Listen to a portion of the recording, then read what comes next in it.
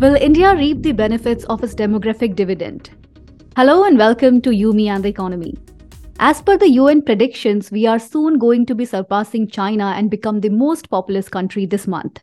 Right now, we are behind by just 3 lakhs.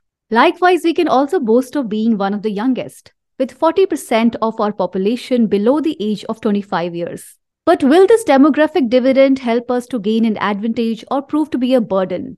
A demographic dividend means the economic growth potential gained because of an increased population of youth in the country. A young, healthy, educated, and employed population can help the country to grow significantly. Are we prepared for what it means to have the youngest population? Data from the Center for Monitoring Indian Economy shows that India's unemployment rate increased to 7.8% in March.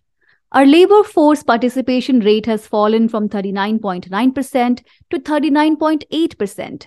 That means employment fell from 409 million to 407 million. Given the conditions of high disguised unemployment in sectors like agriculture and other informal sectors where wages are very low, this is a gross understatement. Similarly, the participation of women in the labor market is a concern.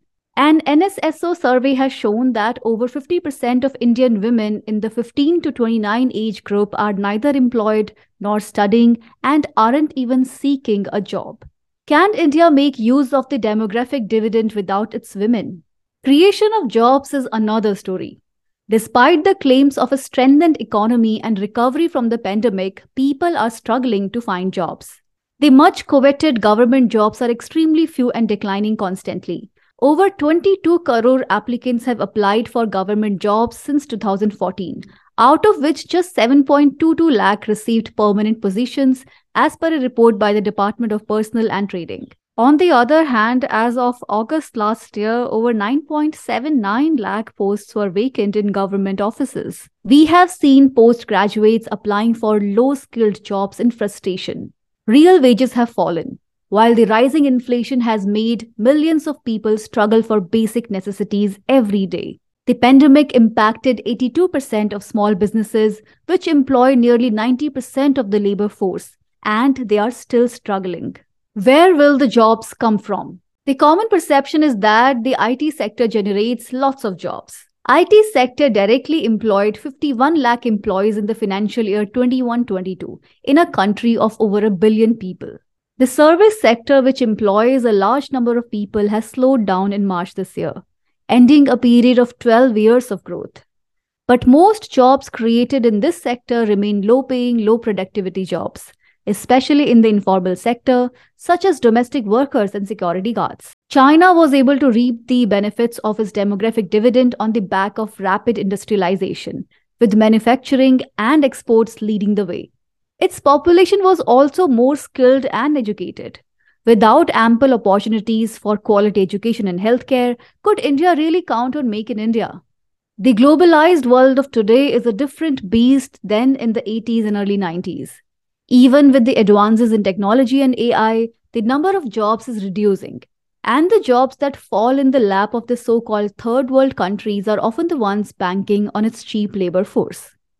Manufacturing output is growing slower than expected, despite the push by the government.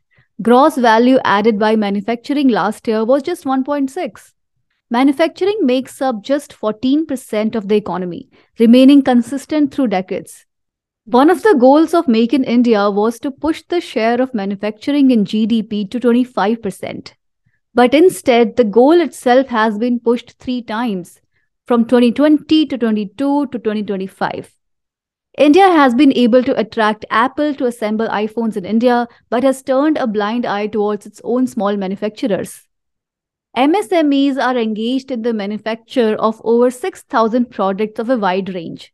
It accounts for nearly 30% of India's gross domestic product and 45% of its export. This is the sector with immense potential for job growth if nurtured well, especially in terms of supporting the micro-industry, which makes up over 90% of the MSMEs. Instead, the government has placed its bets on large corporates, giving them all the possible tax benefits, expecting them to create jobs in turn. The growing unemployment rate shows that this strategy has not paid off. We are instead on the path of a K-shaped recovery. immense growth for big companies at the cost of small firms and jobs. If India is to truly reap the benefits of its demographic dividend, it must turn towards its youth and give them real jobs, not a few bucks to fill chairs in political rallies. Thank you for listening to this podcast. My name is Kavita Kabir and you were listening to You, Me and the Economy. For more information and analysis, check out our website www.cenfa.org and keep listening to You, Me and the Economy.